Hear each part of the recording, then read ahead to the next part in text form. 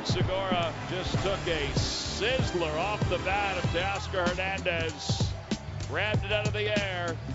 Dove to the bag. We go to the bottom of the 10th. So Munoz is the runner at third. Segura is at second. Guthrie is at first. And Philly's trying to win it. Matt Vierling is 4 for 4. A bouncer into center field. Matt Vierling has won the ball game. Here in the bottom of the 10th inning, his first ever 5-hit night, and the Phillies come from behind and win it 4-3. What a celebration! Woo! The Philadelphia Fightin' Phils get themselves a walk-off come-from-behind victory against the Toronto Blue Jays and avoid a disastrous 2008 U.S. economy level collapse. So far, for one more night, they put it off. This is Interesting to See, your daily sports podcast, news, narratives, takes, gambling. I'm on the internet, so you don't have to be. Thursday Night Football preview coming up a wee bit later. We're going to run through a quick show today. Shouldn't be too bad. A little bit of baseball here, a little bit of baseball there. Remember to like, rate, review, and subscribe if you like the show. Help people find it. You can also watch on YouTube. Blah, blah, blah, blah, blah, blah. Thanks for hanging out for the YouTube viewers. YouTube is better than podcasts. Ha, ha, ha. Just kidding. I don't know. I like all of my listener equally. Let's start with some shade. Today's going to be a shady day. Be a lot of shade. First bit of shade we have is that Joe Burrow, after starting 0-2 and looking like garbage for standing in the pocket long enough to eat a sandwich, has subsequently deleted Twitter and Facebook. Wait, no, Twitter and Instagram. He forgot he had Facebook. I don't have Twitter or Instagram right now, so I've seen none of it. But believe me, buddy, all you have to do is pull up the Google app on your phone and go to twitter.com, and you can log right in. That's what I did when I deleted the Facebook app. I still hate Facebook now. I don't really go on Facebook. Sometimes I do, sometimes I don't. But most people told them, yeah, when you delete Twitter or Instagram, all the people who are like 35 right now, around my age, told them, yeah, we've tried that. It doesn't work. You just end up back on Facebook. That'll work, right? That'll help me focus and block out the noise. Amon-Ra St. Brown, the Detroit Lions wide receiver who's been roasting the NFL.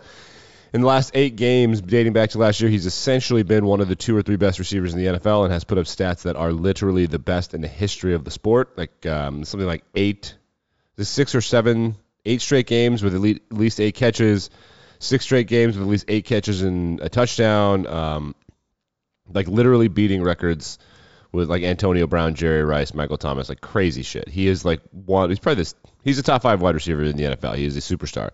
He remembers every single wide receiver drafted in front of him. Remember we played that clip from Hard Knocks? Well, in the best game of his career where he had 119 receiving yards and 68 rushing yards and 2 receiving touchdowns, he was playing against the Washington Commanders, who took a receiver, I don't know, it wasn't one of the best guys, because he's still mad at the guys who took like Jamar Chase and Jalen Waddle and Devontae Smith.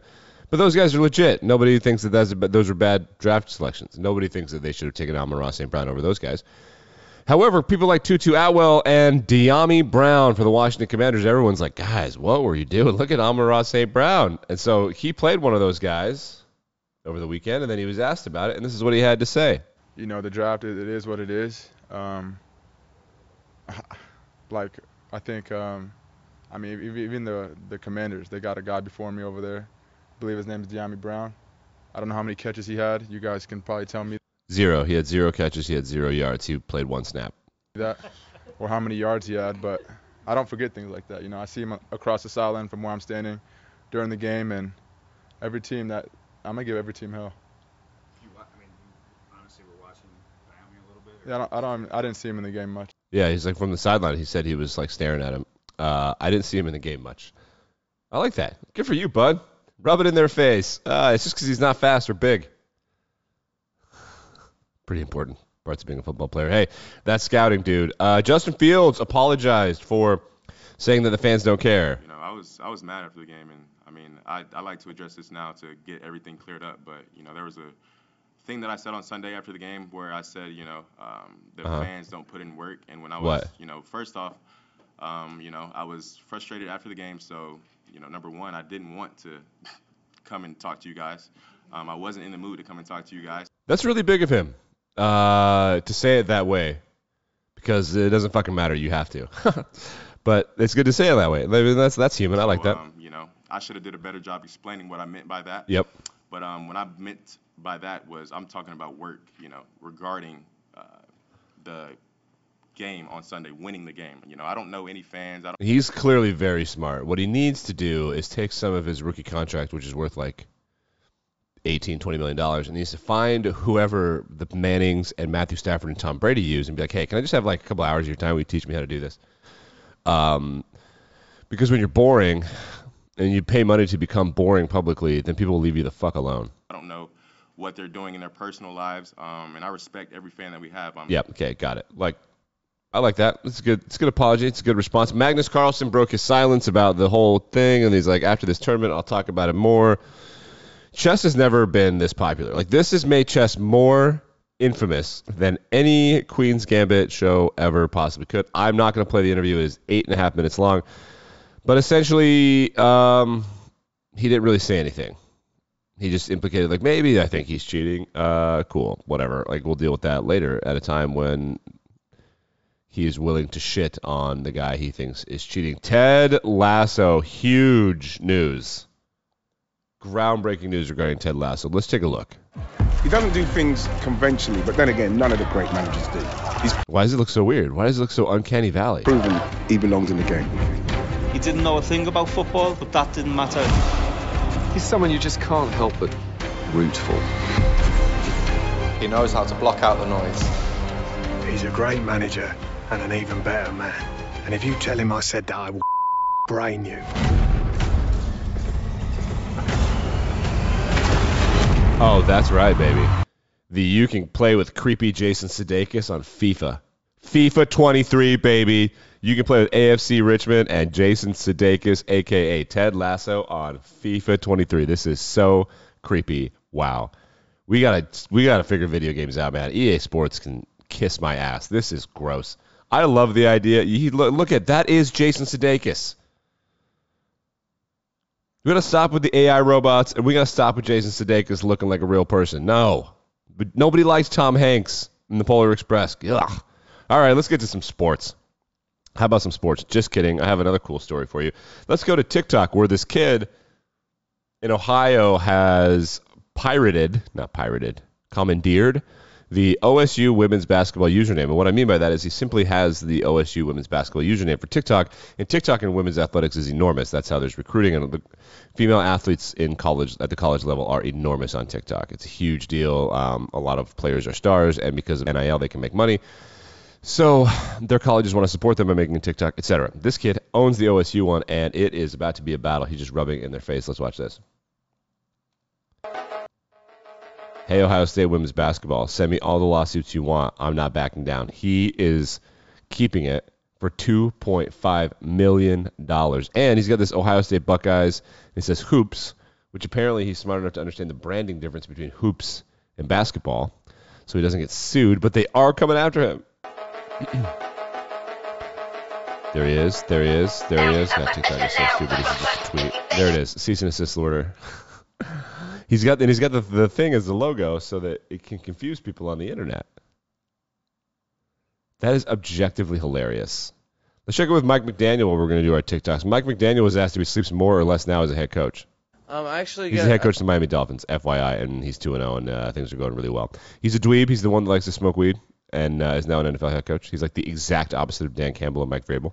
I get more sleep now than I did in my past endeavors. It's partially because it didn't matter. I used to be able to really push it from game day to almost Wednesday without showering. Now that would be obvious. Because he used to be, a runt, and now he's an NFL head coach. He's killing it. The Dolphins are killing it. Let's transition to Thursday Night Football and give you some best bets. Boy, real stinker on the docket tonight. But in the defense of Amazon Prime, the game is on Amazon Prime. Okay. In the defense of Amazon Prime, this looked like a sick game when they put it on the schedule. We have the Pittsburgh Steelers headed to the Cleveland Browns, the marquee matchup of Mitch Trubisky versus Jacoby Brissett. God damn, it's going to be a barn burner. Everyone thinks this is going to be the opposite of football. And this is essentially, geographically and literally, this is a Big Ten football game. And what that means is, if you take out Ohio State and Penn State from the Big Ten, what that means is all of the offensive plays your dad would watch and be like, what are they doing? Nobody's going to run any of those plays. So the Browns have 2 really good running backs, and the Steelers have a kind of good running back who's young and also kind of hurt. So everyone thinks the Browns are going to win. The Browns are favored. -4.5. Should bring up the bet slip. There it is. I have some bets for you to consider.